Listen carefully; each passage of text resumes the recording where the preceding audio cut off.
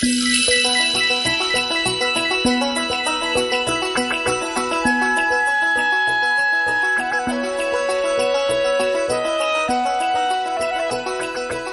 to the Sages Among Us. What makes a community great?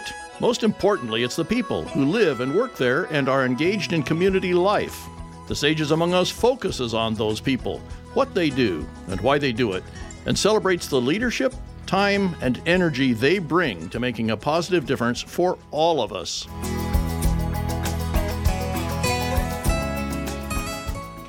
Welcome to the Sages Among Us. I'm Lori Burkart Frank, and I'm really pleased to introduce you to my guest tonight. Rick Partridge is a retired human resources professional who relocated to Nevada City full-time in 2021. He is a very active community member, a board member for Color Me Human, and board chair for Nevada County Pride, among so much more. Rick, welcome to the Sages Among Us. Thanks, Lori. I'm excited and a little nervous to be here, but I appreciate the kind words in the introduction. Well, I think that we'll have no trouble filling the half an hour because we've just been busy chatting away, but there's still a lot that I have not learned about you yet. Okay. So we really like to start by learning a little bit about your early days. Where did you grow up? My husband had cousins visiting last week from South Carolina, and within an hour of them being here, I started to get my Alabama accent back. So I was born in Birmingham, Alabama, in the 50s. Won't say exactly which year in the 50s, and lived in the South pretty much until coming to California in 2000. So third grade was a relocation to Jacksonville, Florida. Long story behind that, but stayed in the South, and all my family is still in the South. The good thing is they all like to come visit California so that we don't have to go back there a whole lot. Well, it does sound really interesting, and I would not have thought that until now I'm hearing your Southern accent. Oh, yeah. So, I can turn it on for you. Now, in looking at your background, it's just amazing to me all the involvement that you've had in community, local community, and especially you've shared in your background with about the San Jose and different areas, and then now locally. But did you grow up in a family that was always volunteering? At the time I didn't really know that's what we were doing, but looking back on it, my dad was a Civitan. I don't know if the Civitans, it's kind of like the Civitan. It's like Kiwanis Club or Rotaries. And I remember one of the first things I would go help him do is they sold fruitcake, Claxton fruitcake from Georgia, and was involved. Did that. Was a Cub Scout and a Boy Scout, and did food drives and clothing drives, and so any involvement I had was based on my parents being very supportive of it and being role models in terms of what they did in the community for me and my two younger sisters. Well, do you even remember what your first volunteer activity or job was? Oh gosh. It was probably something related to Boy Scouts. It was probably a food drive, something like that. It may have been we were very active in the Methodist church that I grew up in, in the youth group and the choir, and we were always doing community service things too. So, yeah. Can't remember the exact first one, but those are a couple that come to mind. Well, what were some of your early passions, areas of interest? My sisters and I were expected to earn a little money, and I think it was I cut yards in our neighborhood. With the old push mower kind? Exactly. And as soon as I was tall enough to do that, so that would have been in Jacksonville, probably 7th grade-ish, and I was allowed to cut one lawn a day after school, Monday through Friday, and make $1 or $2, and whatever the going rate was. And so I thought Gardening, landscaping, something like that would be a really cool area to get into. So, but passions, I was looking back on it probably somewhat of a jock. I swam on the swim team. I became a lifeguard. I taught water safety and swimming to kids growing up. So I did some of that during high school and college. Reading was a passion, and it still is. The high school I went to with my sisters required you to do a summer reading list, where you, I think, had to read 10 books during the summer. Wow. Which seemed insurmountable. It would seem in high school. But somehow, with my parents reminding us that, hey, we're 2 weeks away from school starting, how many books have you read? So those would be, and in the South you can do, like here, if you can put up with the bugs and the humidity and the thunderstorms, you can do stuff pretty much outdoors year-round too. Yeah. So did you know what kind of things you might want to be doing when you were a kid? I mean, we'll get into your extensive professional background shortly, but did you have an inkling? Well, somehow the idea of being a landscape person morphed into being an architect. I was constantly doodling in class. And architectural doodling, where I would draw the bridge of the Starship Enterprise, and lay it out in paper. But then I don't know if there was a person or something happened. I set my path on becoming a doctor, and then sort of geared everything toward that in terms of the jobs that I had at the end of high school and then throughout college. So that's the path that I started when I went left high school and went off to college. And where did you go to college? After Jacksonville, I went to Vanderbilt University in Nashville, and I studied biology with a minor in psychology, and that was with the expectation that I could use that for Plan A, which was med school, which obviously, because we're not going to talk about that tonight, didn't happen. Plan B was to use the psychology minor and to go into the field of some counseling would probably be what I would describe my thinking would be. And so when I finished at Vanderbilt, I went right to the University of Florida, where I did study counseling and got a master's degree in counseling. And then what was offered was a one-year postmaster's degree called a specialist degree, which was really an all but dissertation degree, which I didn't want to do. So thinking I would go work as a social worker, as a therapist or something like that, which here's another turn I made. I never did that. So. Well, so did you have any mentors during that time that helped you decide what path to take?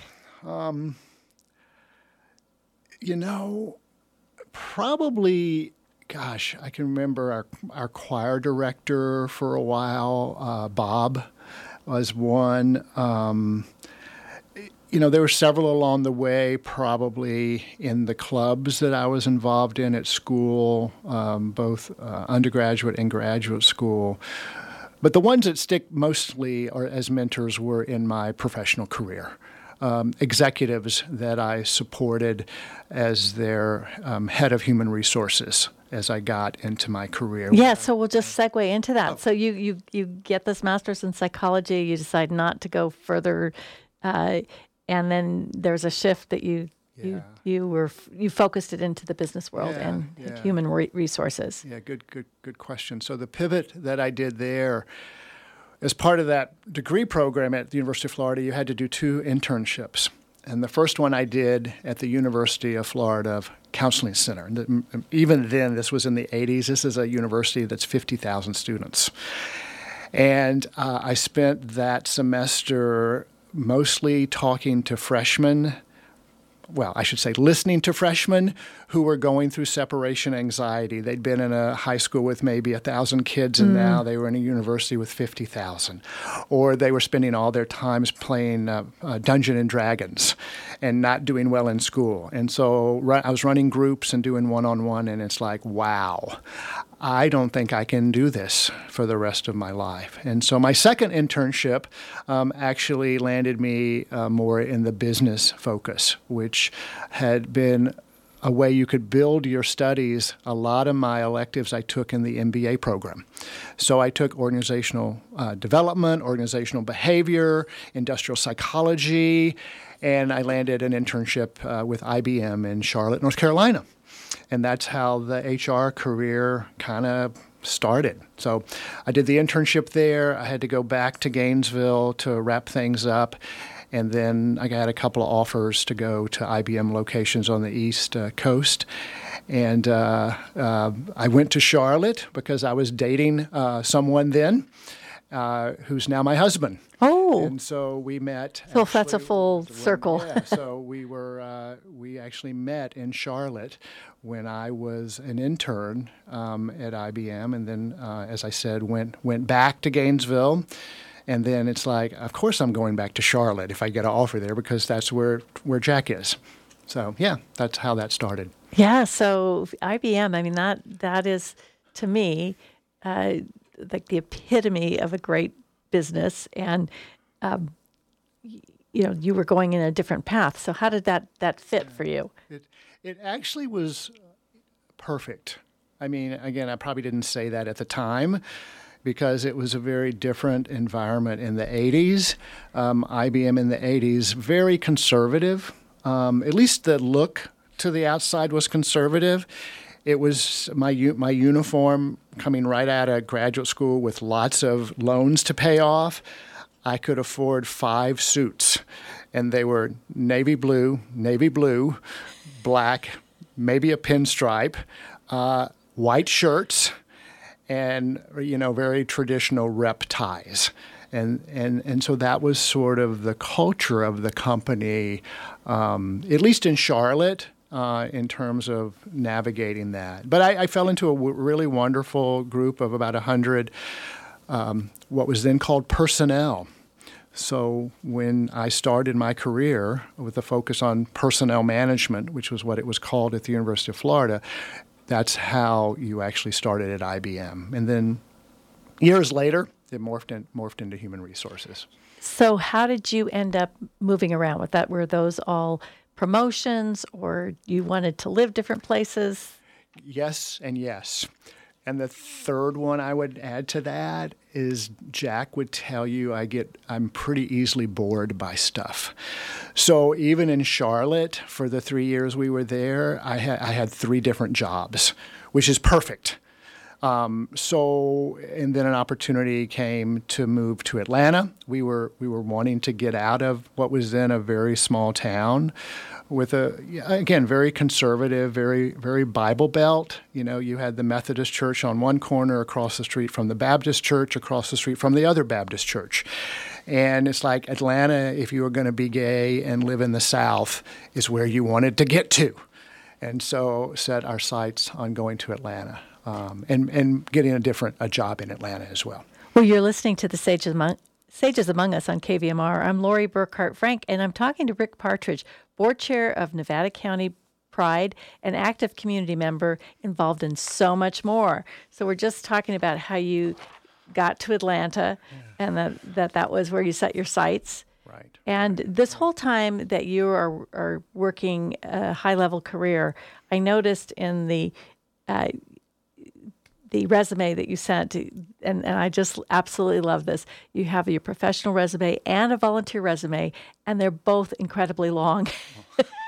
So you were always, and it totally makes sense now when you said that Jack says that you get bored easily because you're always involved in things. So what kind of things did you start to get involved in in you were in your professional career and then in the communities? Yeah. Well, I think the psychology undergraduate minor and then the graduate school in counseling, I was always doing stuff in the community with that focus where I could use, for lack of a better word, the helping skills that I was learning and put them to use. So working in Nashville, even when I was not making great grades, and at least not great enough grades to get into medical school, I was working at the Crisis Intervention Center, one shift a week, at night, where you were dealing with people who were in some sort of distress.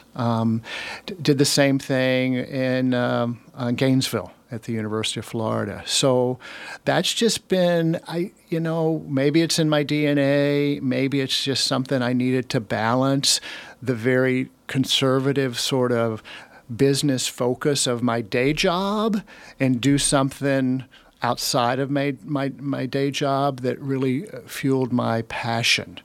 And I can look back and reflect if that's really the reason why it was, because if we move ahead in my resume,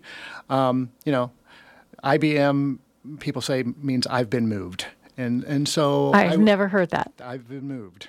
And I liked that. And Jack, fortunately, was in a career teaching. And then we went to New York to do my sort of corporate charm school assignment. And he had an opportunity to go to graduate school in New York while we were up there.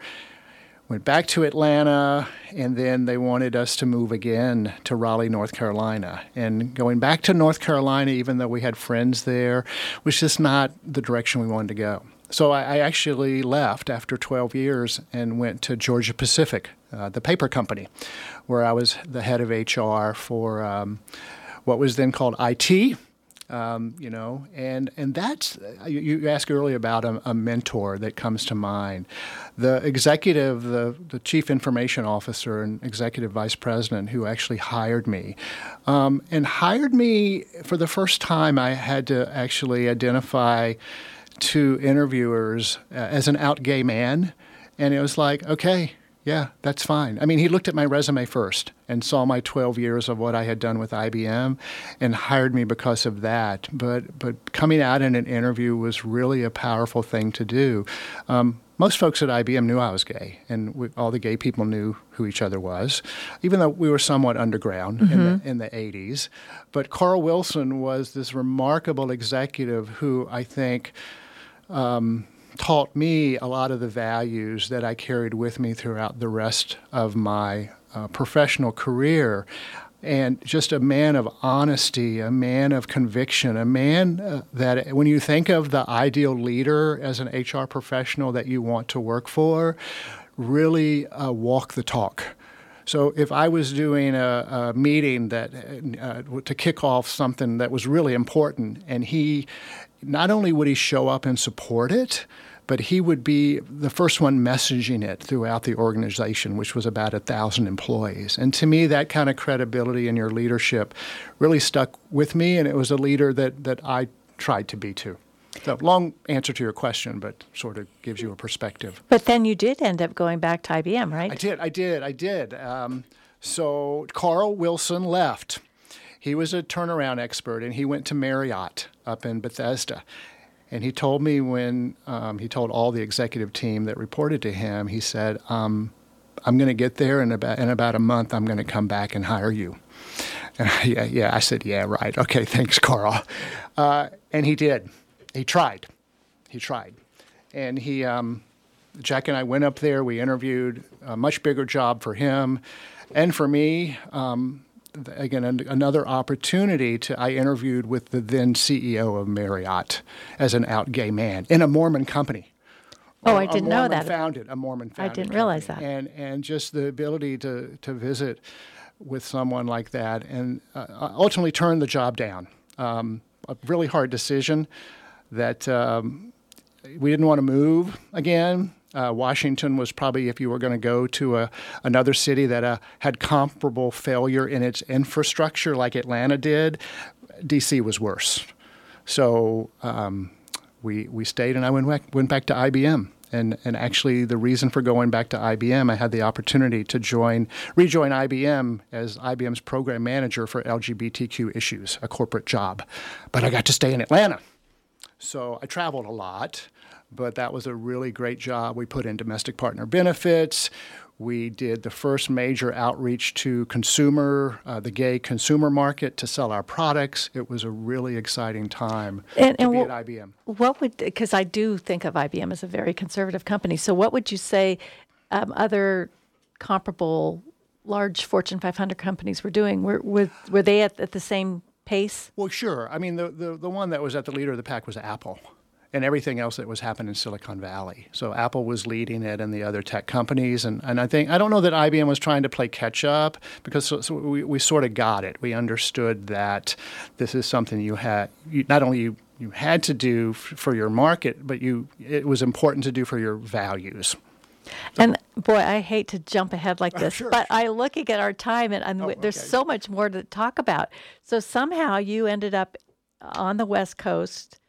Yep. And then you ended up teaching at San Jose State. San Jose State, right. Yeah, for a long time. So just talk a little bit about that before we get into more of what you're doing here. So I did that job in Atlanta, and then it's time to move again. And so the opportunity in San Jose came up to move out here. And so I was the head of HR for the San Jose's disk drive plant, at the time about 10,000 employees.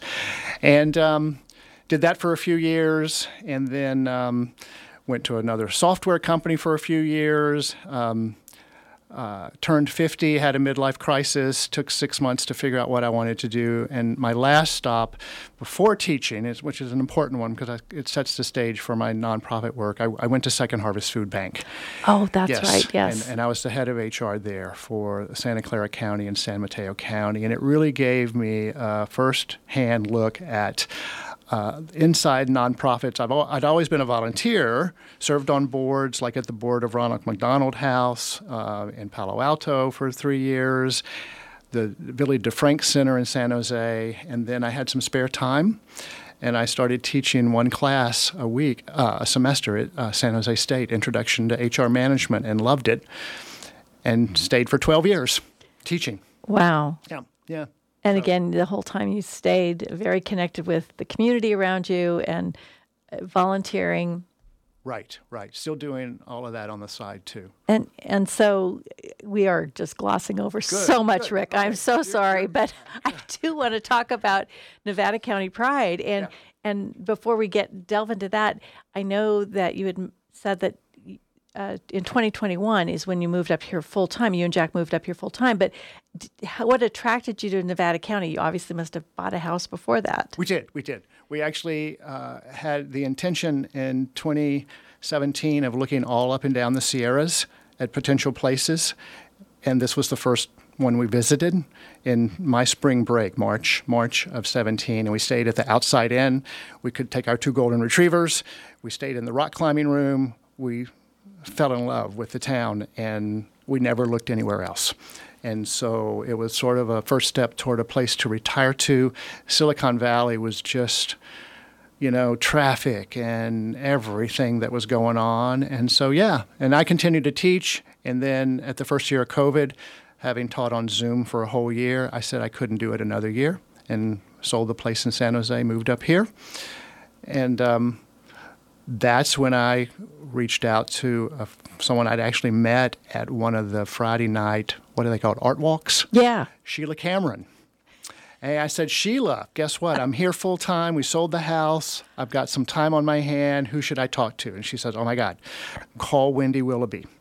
And she started pointing me to places where I could get involved. The first one was actually Color Me Human.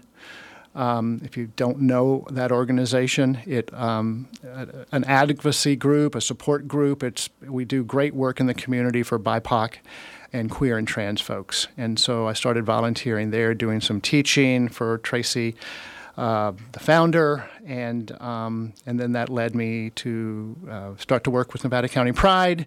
We've done so much in the last 18 months that I'm super proud of. So and can you tell us a little bit about that? Because I am aware of it, but is it just because we were so shut in during COVID that we didn't see it? But now Pride is such a big thing up here, and I imagine everywhere. But I love what's going on in our community, and I noticed that you have how many members? Well, our mailing list goes out to about 450 members. We've got our own Facebook page now, Nevada County Pride, where I just looked today, we're over 500 members. We've got 150 on our Instagram. So just brief history, Nevada County Pride started 40 years ago as potlucks in older gay white men's houses. And up until 2 years ago, that was the primary mission of the organization. So this past year, we had 1,000 people come during the month of June. Just gives me tingles. It's so exciting. To a dozen Pride events, not all ours, but we collaborated with a lot of them. And then we did a Pride Festival on August 6th at the Miners Foundry, a full-day event with 650 people. We hosted the California Gay and Lesbian Caucus. It's really been a year of big change, big challenges, but we're up for those challenges and super excited. And you are the chair of this organization, Rick. So I have to say that it's got to have a lot to do with some of the energy that you bring to organizations. But would you say that other communities are this engaged as Nevada County Pride is? Because it really does seem like Nevada County Pride is... Well, we're the new kid in town, which gets you lots of attention. We just got our 501c nonprofit status. I'm recruiting for new board members. We've got folks. We're doing some work with Sierra Nevada community with the hospital on issues around rural health care for queer and trans people. We've had a couple of sessions there with the CEO. So a lot of things happening that are very positive, I think, for the whole community. Yeah. Absolutely. And we're just got a few short minutes left. Sure. I just wondered, you did say that you just were taking this road trip and you found Nevada County. And this was like your first and only stop in terms of where you want to live. But what is it that keeps you here? Do you have any personal time to do anything? Oh gosh, yes. Yeah, it's a really good balance. My tennis game is probably back to the level that I had when I was in college. Hiking, swimming, outdoor activities. The location was part of why we chose here. A little over an hour to Tahoe, not that far to get to San Francisco. The sea, just driving around here and hiking with my dog today, the beauty of the fall, the 4 seasons, even though the 2 snowmageddons the last 2 years were not fun. But lots of other things that I enjoy doing. And we have a couple minutes. I do want to throw in, because I'm just so in awe of how you jump in and get involved. But you're also a graduate of a couple local community programs. So would you tell us what those are? Yeah. So Sheila Cameron again said you need to go to the Citizens Academy. I did that first. And that's through the county, Nevada County. Nevada County, 2021. Made great connections, met all the county staff, met Heidi Hall. In fact, 2 weeks ago, Heidi came out to my neighborhood for the second year in a row and did a neighborhood meeting with over 80 people coming to learn about how they can be civically involved. And then after that, Shannon Moon, who I got to meet on a number of occasions, says you need to take the Sheriff's Academy, and I did that too. Highly recommend both of them to get to know how county government works. I'd done that in San Jose and done that in Santa Clara County, but so different up here. Well, and so in our last about a minute here, if you did have a magic wand to take care of a problem or to create something new and special, what would it be for the community? Boy, there's, the issues here are smaller than certainly the ones in Silicon Valley around housing affordability, around homeless, around food insecurity. I learned all about that at the food bank. But all of those things clearly are important ones that need to be looked at. But I think the one that comes to mind because of my social justice work is how do we continue to make the second widest county in the state more welcoming of BIPOC, queer, and trans people. And that's why I'm focused so much on this work. Well, I'm in awe of how fast you have jumped in and connected with people and have you are a very engaging person, Rick, and you are definitely in the middle of everything I'm aware of in the community. Thank you so much. Well, my guest tonight has been Rick Partridge, the board chair of Nevada County Pride, and a very, very active community member involved in so much more. So thank you for joining us, Rick. It's great to be here. Thanks for the invitation. And the purpose of this program is to inspire and invite people to participate in the betterment of our community. Discover how you can join, how you can make a difference by tuning in on Wednesdays at now our 6 o'clock time Next Wednesday, your host is Brian Buckley. You've been listening to The Sages Among Us on KVMR. I'm Lori Burkart Frank. Thanks for joining us, and thanks for everything you do to make our community great.